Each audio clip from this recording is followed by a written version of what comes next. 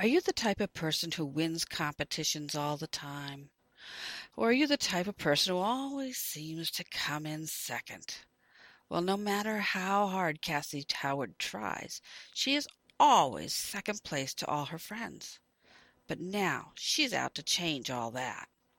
There's a new boy in the class, and Cassie is determined to be in first place when it comes to him. The Queen of Second Place by Laura Peyton Roberts, Delacorte, 2005.